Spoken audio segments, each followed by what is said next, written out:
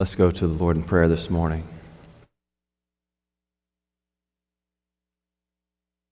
Father, as we come before you today, Lord, we acknowledge just that. Worthy is the Lamb who was slain.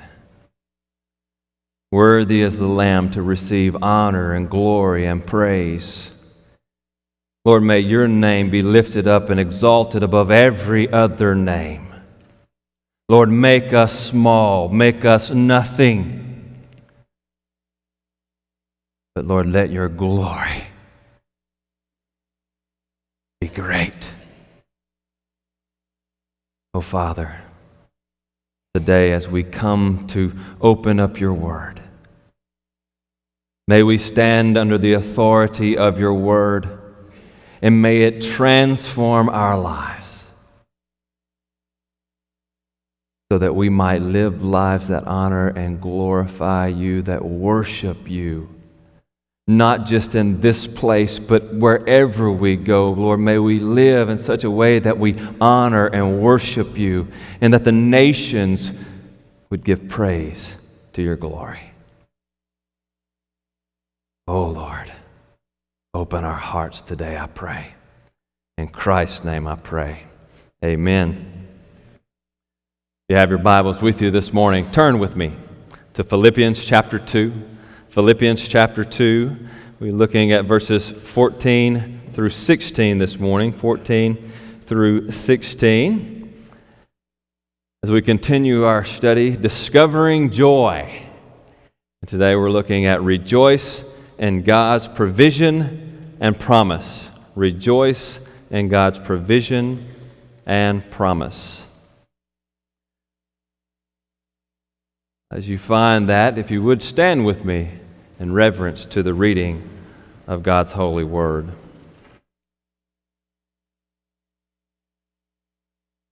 Philippians chapter 2, verse 14. Do all things without grumbling or disputing, that you may be blameless and innocent, children of God, without blemish in the midst of a crooked and twisted generation, among whom you shine as lights in the world, holding fast to the word of life, so that in the day of Christ I may be proud that I did not run in vain or labor in vain. Amen. May the Lord add blessings to the reading of His holy, inspired, and inerrant word. And may He write its eternal truth on all our hearts. And you may be seated. We live in a society of discontentment. A society of discontentment. You think about it, we are one of the most affluent societies in the world. Even the poorest of our poor is richer than most people throughout the world. We have everything that we possibly could want, generally. But yet, we are never satisfied. We always want more. Always want a little bit more. A little nicer car, a little nicer truck, a slightly bigger house, just a little bit bigger. If I just had a little more room in the living room, if I had just a little more room in the dining room, just a little more. We're never content. Never content. You go to Walmart and you get in the line at Walmart, and oh my goodness gracious, if you have to wait more than 2 minutes to check out, why don't they start up another line? My goodness, I got things to do. We're never satisfied. We always want more. I think our affluency makes us want more, makes us less patient and less content. But despite our societies, despite the discontentment of our world around us, we as followers of Jesus Christ are called to contentment. We're not to be like the rest of the world, but we're to find contentment in what God has given us, what He has provided for us, therefore shining like a bright light to this lost world. Dear friends, we need to rejoice in God's provision and promise as followers of Jesus Christ today. Today, this is what I hope we learn. Dear friend, in all that you do, live in contentment, trusting in God's provision and promise. Say that again. In all that you do, dear Christian, live in contentment, trusting in God's provision and promise.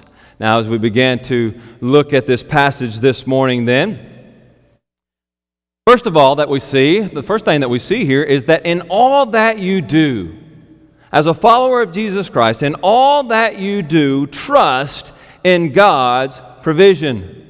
Trust in God's provision. I think that's what Paul is getting at here right off the bat in this passage. Do. That's the command there that he is giving. Do all things without grumbling or disputing. In other words, quit complaining. Quit complaining, Paul is telling this church. Quit your complaining and quit your fighting amongst yourselves. You see, they were becoming discontent. They were starting to get in little arguments, and disunity was starting to disrupt the church. And so as Paul has been telling them or exhorting them to spiritual unity, he kind of gets to the problem. Quit your complaining. Quit your complaining. This, of course, is an Old Testament reference, if you haven't caught that. Do all things without grumbling or disputing. If you think back to your Old Testament studies in the time of Israel as they came out of Egypt and they were headed to the land of promise, that whole time that they traveled, all the 40 years that they were out there in the wilderness, what was it marked by? It was marked by grumbling against God.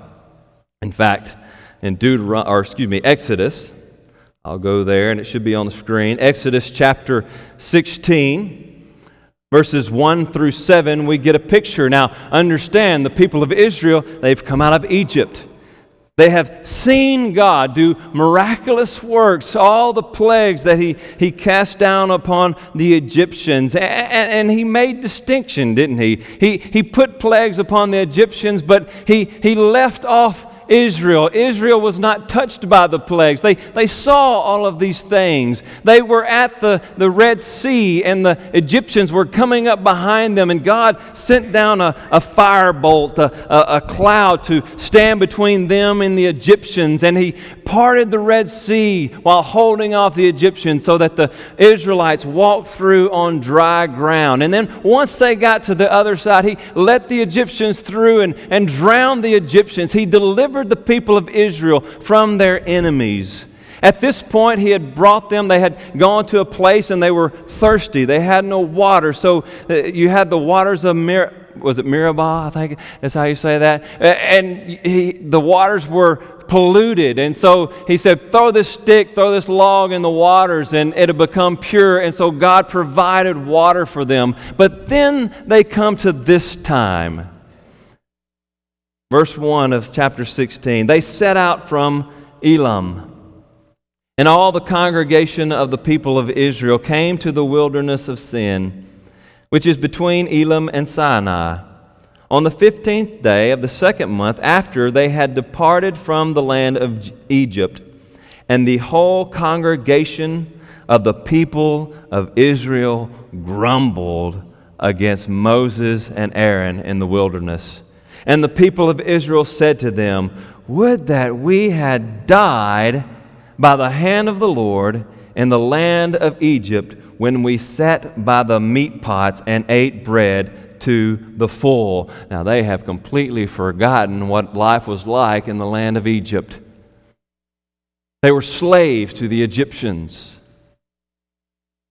They had heavy labors under hard taskmasters, and yet they grumble against Moses and Aaron, saying, "Would that we had died by the hand of the Lord in the land of Egypt, when we sat by the meat pots and ate bread to the full. For you have brought us out into this wilderness to kill this whole assembly with hunger." Then the Lord said to Moses, "Behold, I am about to rain bread from heaven for you, and the people shall go out and gather a day's portion every day, that I may test them whether they will walk in my law or not. On the 6th day, when they prepare what they bring in, it will be twice as much as they gather daily." So Moses and Aaron said to all the people of Israel, "At evening you shall know that it was the Lord who brought you out of the land of Egypt. And in the morning you shall see the glory of the Lord, because He has heard your grumbling," not against Aaron and Moses, "your grumbling against the Lord. For what are we that you grumble against us?" And I'm going to go on here just a little piece. "And Moses said, when the Lord gives you in the evening meat to eat, and in the morning bread to the full, because the Lord has heard your grumbling, that you grumble against Him, what are we? Your grumbling is not against us, but against the Lord." And if you continue on through that chapter, and then even on into the other chapter, you see grumbling. The people are constantly grumbling against the Lord. They're grumbling against the Lord. They're complaining. "You're not taking care of us. You're not giving us what we want." And God always gives them what they need, but He wasn't giving them what they want. In fact, if you go on through there, you'll begin to read, and eventually they become tired of this manna from heaven, this bread of God that they describe it in the Bible. And the way they describe it, it's kind of like heaven in your mouth, right? And they grow tired of the manna from heaven, and they complain more and more. All we got is this bread day in and day out. Constantly they're complaining and complaining. Even when they get to the land of promise, they send out the spies into the land of promise, and the spies come back with a bad report, and again they complain. "You brought us out of Egypt to die at the hands of the Canaanites and the Philistines and all these people in the land." Oh, how dissatisfied, how discontent the people of God can be. Here, even in the New Testament, we see the people complaining. They're beginning to fight amongst themselves because they're dissatisfied with God's provision. How about you? How often in your own life do you become discontent with the Lord and His provisions? With all that you have, how often do you complain? "Oh, it's not big enough. Oh, I don't have enough. The steak is not juicy enough." How often do you complain? You have to understand, dear friend, when we complain, we are complaining not just kind of vaguely, not just kind of, "Oh, I'm just tired of this." No, you're complaining against the Lord. You are complaining against the ruler of the universe, who is all sovereign. He is over all things. He provides you with everything. And when you complain because you don't have it quite the way you want it, you are complaining, just as the people of Israel complained against the Lord. "Lord, I don't trust you. I don't trust you. You're not giving me enough." when we complain, we're showing our lack of faith in our God.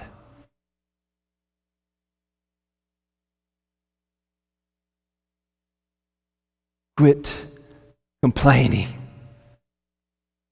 Furthermore, it shows our desire for the things of the world. Our desire for the things of the world over our desire for God. James chapter 4, verses 1 through 4. James says, "What causes quarrels and what causes fights among you? Is it not this, that your passions are at war within you? You desire, or you want, and do not have, so you murder. You covet and cannot attain, so you fight and quarrel. You do not have because you do not ask. You ask and do not receive because you ask wrongly to spend it on your passions. You adulterous people.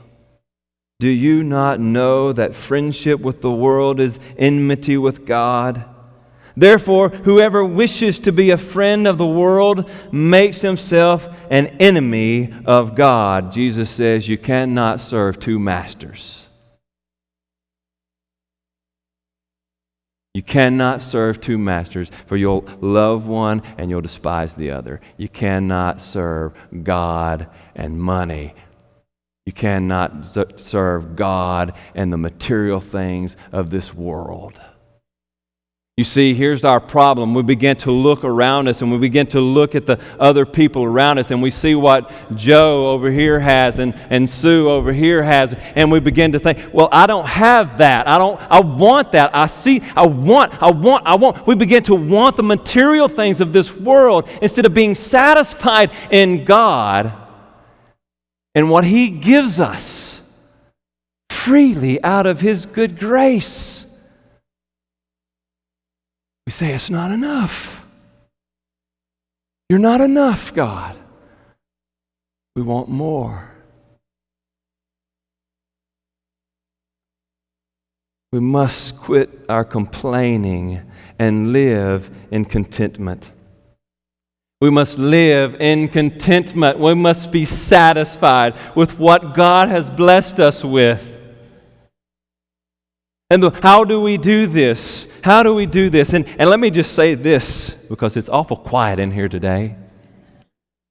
I'm stepping on toes. I see that. Let me tell you and let you understand that I stomped on my own toes all week this week as I've been studying this passage. God crushed me for my own discontentment. Because things aren't moving at the pace that I think they should move with certain things. And God said, you're not trusting me. You're not trusting me. We must live in contentment. We must quit our complaining and live in contentment. This requires us to mortify the flesh, to kill and destroy the flesh, to crucify it on Calvary's cross. Galatians 5:24, Paul says, "And those who belong to Christ Jesus have crucified the flesh with its passions and desires."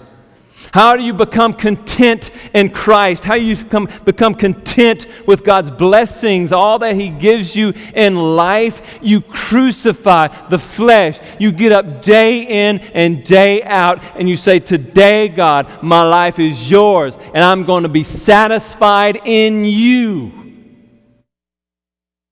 I'm going to put away, I'm going to crucify my worldly desires, my wants for all of the vain things of this world, and I'm going to trust you, God, that you have given me everything I need."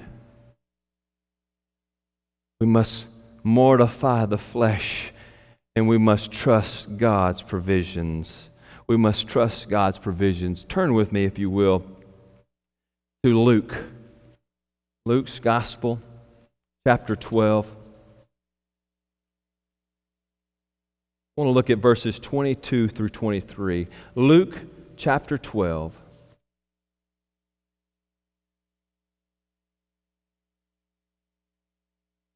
Verse 22 through 23, Jesus is dealing with this very thing about being anxious for the things of this world.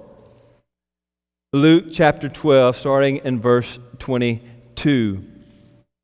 Jesus says, "And he said to his disciples, 'Therefore, I tell you, do not be anxious about your life, what you will eat, nor about your body, what you will put on. For life is more than food, and the body more than clothing. Consider the ravens. They neither sow nor reap. They have neither storehouse nor barn, and yet God feeds them. Of how much more value are you than the birds? And which of you, by being anxious, can add a single hour to his span of life? If then you are not able to do a small a thing as that, why are you anxious about the rest? Consider the lilies, how they grow. They neither toil nor spin. Yet I tell you, even Solomon in all his glory was not arrayed like one of these. But if God so clothes the grass, which is alive in the field today and tomorrow is thrown into the oven, how much more will He clothe you, O you of little faith? And do not the nations of the world seek after these things, and your Father knows that you need them. Instead, seek His kingdom, and these things will be added to you. Let us not be so worried about the things of this world, the possessions of this world. We have so much. How can we, of all people in the world, complain when we have so much? Yet we cannot go a day without complaining. It's too wet, it's too dry, it's too cold, it's too hot. Constantly complaining. God is sovereign. He is in control. Trust Him. Trust Him. And be content with His glorious blessing that He pours out upon you night and day. May He be our glorious treasure above everything else. Trust in God's provision. In all that you do, trust in His provision. And second, trust in God's promise. Trust in God's promise. Back to Philippians there. Do all things without grumbling or disputing, that you may be blameless and innocent children of God, without blemish in the midst of a crooked and twisted generation, among whom you shine as lights in the world, holding fast to the word of life. Trust God's promise. Trust God's promise and quit sinning. That's what he's getting at here. Quit sinning. Quit with your lack of faith and trust in God. Quit sinning against God. Our sinning represents just that, our distrust in God. It does. Our lack of faith in Him to provide and to give. To the very last word of God, when we sin against God's word, we are sinning against Him, saying, we do not trust you, God. For example, we go out here on the highway, and there's a speed limit sign posted. It says 55 miles an hour. Well, you see that speed limit sign, that a person, someone, I don't know who, someone in some government official somewhere, has determined that the safe speed for this stretch of highway is 55 miles an hour. But you and I, we step on the gas. We press it a little bit further. 55 is not good enough. What are we saying? We are saying we don't trust that official wherever he is, whoever he or she is. We don't trust them that 55 is the safe speed upon which we should travel. That's what we're saying, isn't it? We're saying, I know better than that person. I know better than those officials. I know better. I'm going to go 70. Well, what about when you read the Word of God? Thou shalt not steal. Thou shalt not lie. Thou shalt not commit adultery. Thou shalt not gossip. Thou shalt not have any other gods before me. What about when you hear those commandments from the Lord, who gives His law not just to see if we'll follow along with it? He's not just putting those out there so that He can hold it over our heads. That's not. He gives it to us for our good. He created us. He gave us life, and He gives us His law because His law is what is good.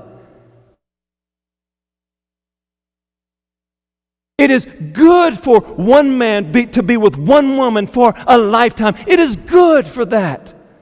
God has given us that law for our good. It is good that we not gossip and run one another into the ground. It is good. Yet how often do we spurn the law of God? We read it and we just cast it aside. I don't trust you that is for my good. I want to do my own thing, God.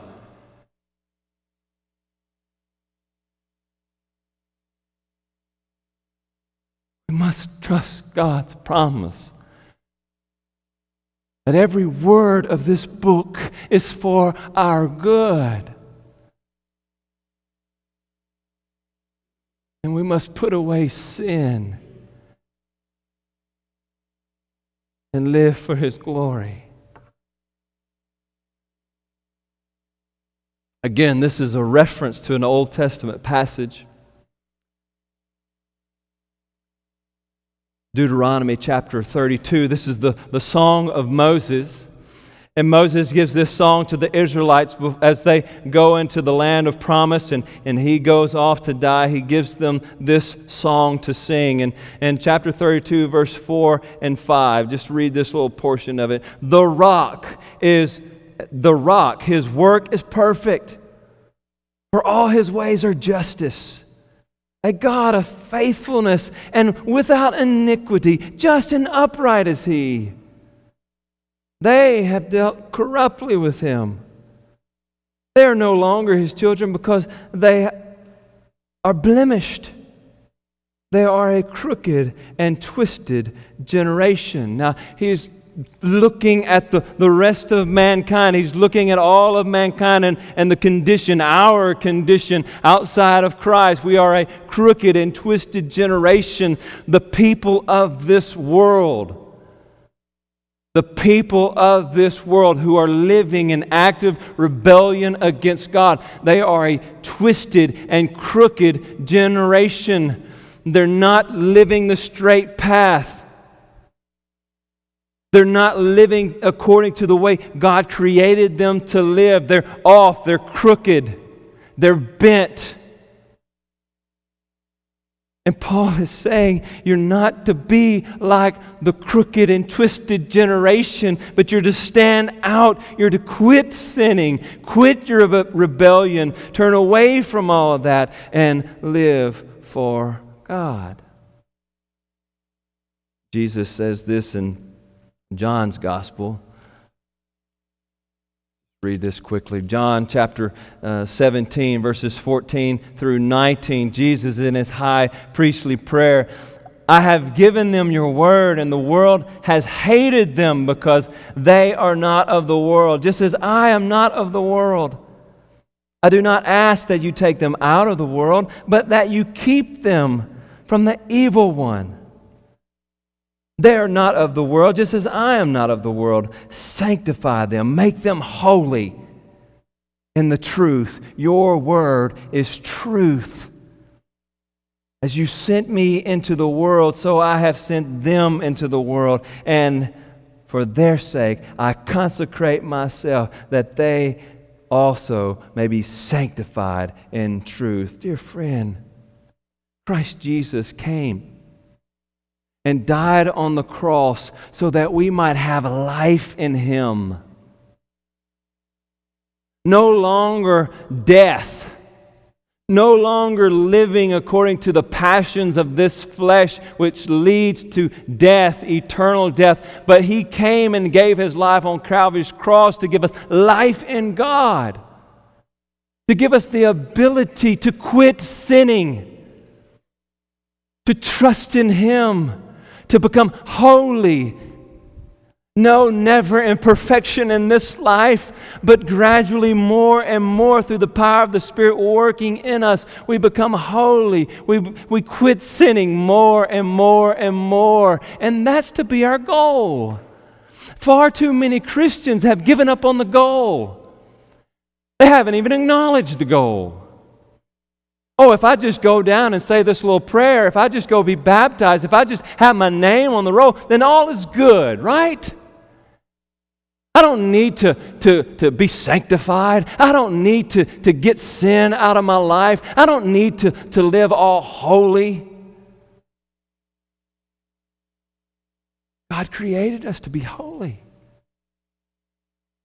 He created us to be like Christ. Christ died on the cross to make us holy. Quit sinning.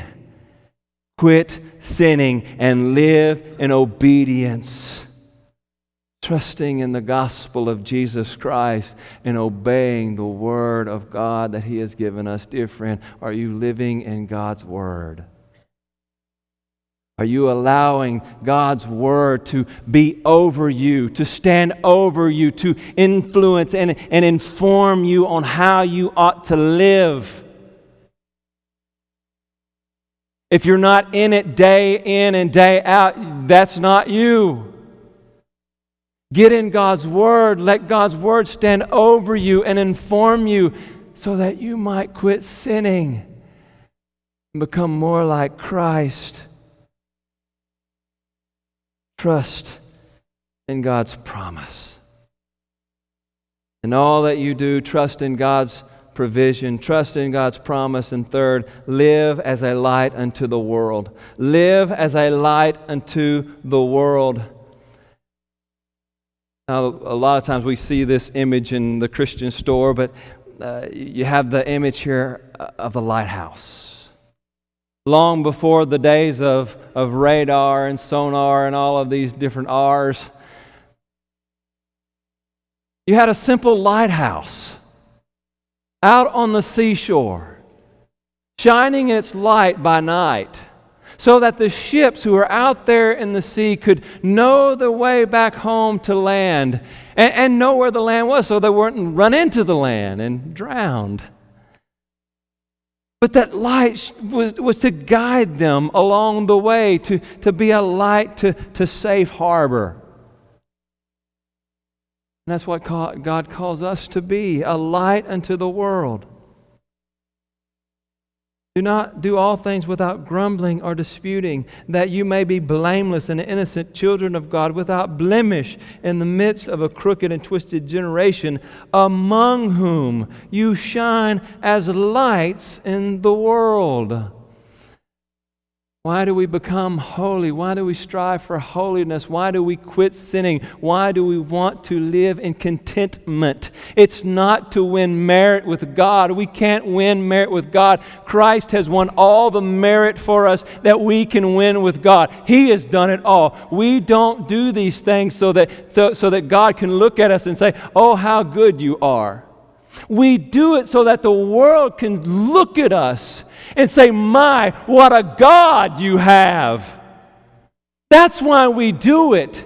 We don't do it to glorify ourselves. So don't think I'm preaching this and wanting you to become legalistic. It's not the purpose. Our purpose is to glorify God in Christ.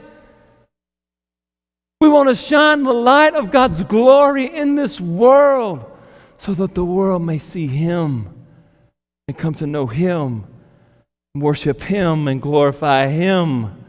We are to be a light of God's goodness as we live out our faith in the world, being content in God, trusting in God's provisions, trusting in God's promises. We're to be a light of God's goodness. Matthew 5:16, let your light so shine before others, so that they may see your good works. And what? Give glory to your Father who is in heaven. Give glory to God. Not give you glory, not pat you on the back, but worship Him, praise God for His goodness as they see His goodness working its way out in you and in your life. Live as a light unto the world, a light of God's goodness and a light of God's grace. A light of God's grace. We're not, as we are living in contentment, as we're living content with what God has given us, His provisions and His promises. We're not to use that to beat it over the head of the lost, to be all judgmental. You see, we can get there, right? We can get too holy for our own good, I guess, sometimes, and we begin to think much of ourselves, not giving glory to God, but we give glory to ourselves, and we get built up in what we do, and we get to look down our noses at others, and we begin to hit them over the head with the Bible. Oh, you're not doing this, you're not doing that. That's not where we're supposed to be. We're not to live in judgment of the world. They have a judge. But we're to shine the light of God's goodness and the light of God's grace in the world. As we see people sin against us, we're not to sin back. We're not to retaliate against them, but we're to show God's grace and mercy that He has shown us. We're to be a light of God's goodness and a light of God's grace, showing grace to all. In all that you do, dear friend, trust in God's provision. Trust in God's promise. Live as a light unto the world. And fourth, live for the day of Christ. Live for the day of Christ. And I know we've covered this over and over the last few Sundays, but it's worth repeating. Live for the day of Christ. Just as Paul here. Notice his last words there. Holding fast to the word of life, so that, for this reason, in the day of Christ, I may be proud that I did not run in vain or labor in vain. Paul is living for the day of Christ, serving as our example that we ought to live for the day of Christ. That is our aim. That is our goal. Make Christ your prize. Make Christ your prize, your greatest treasure, and then run that race with all of your might. Make Him your prize and run the race of life with all of your might so that you might get all of Christ. See Jesus for who He is. All the things of this world, every worldly desire that you complain you don't have, that I complain that I don't have, pales in comparison to the value of knowing Jesus Christ our Lord. Live for the day of Christ. Make Christ your great treasure and run with all of your might to Christ. And all that you do, dear friend, glorify Christ. Glorify Christ.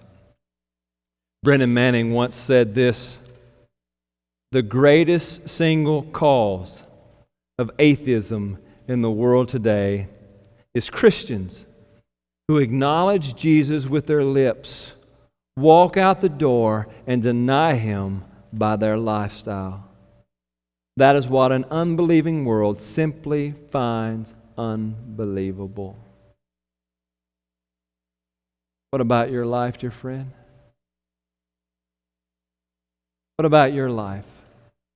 Are you living in such a way that the world, when they look at you, they see the light of Christ shining in your life? In all that you do, live in contentment, trusting in God's provision and promise. Trust in God's provisions that He provides for you day in and day out. Trust in God's promises that He has given you in His holy word. And live as a light unto the world, shining the light of God's goodness and God's grace, and live for that glorious day of the Lord. Oh, may we all run to Christ to live for His glory above everything else. Oh, Heavenly Father,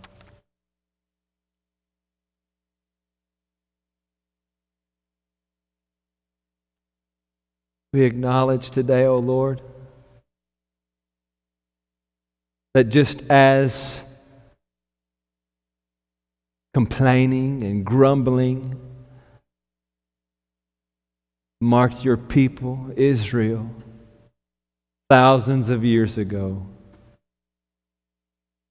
far too often, Lord, as we in this life, even understanding our freedom in Christ, oh, how we take for granted all of your provisions.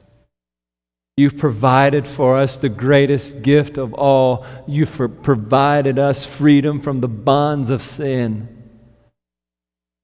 And yet, Lord, we do not trust you to give us the very basics of life.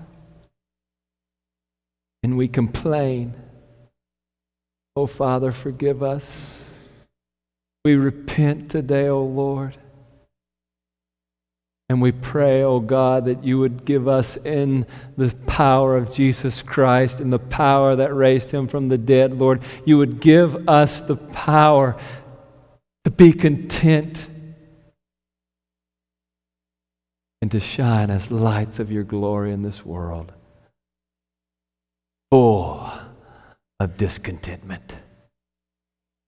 Lord, may we stand out.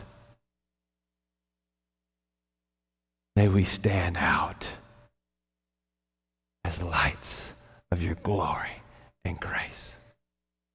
I pray this in Christ's name. Amen. Perhaps you're here today and you have lived a life completely in sin, and today you don't know the love of Christ. You don't know the freedom from sin.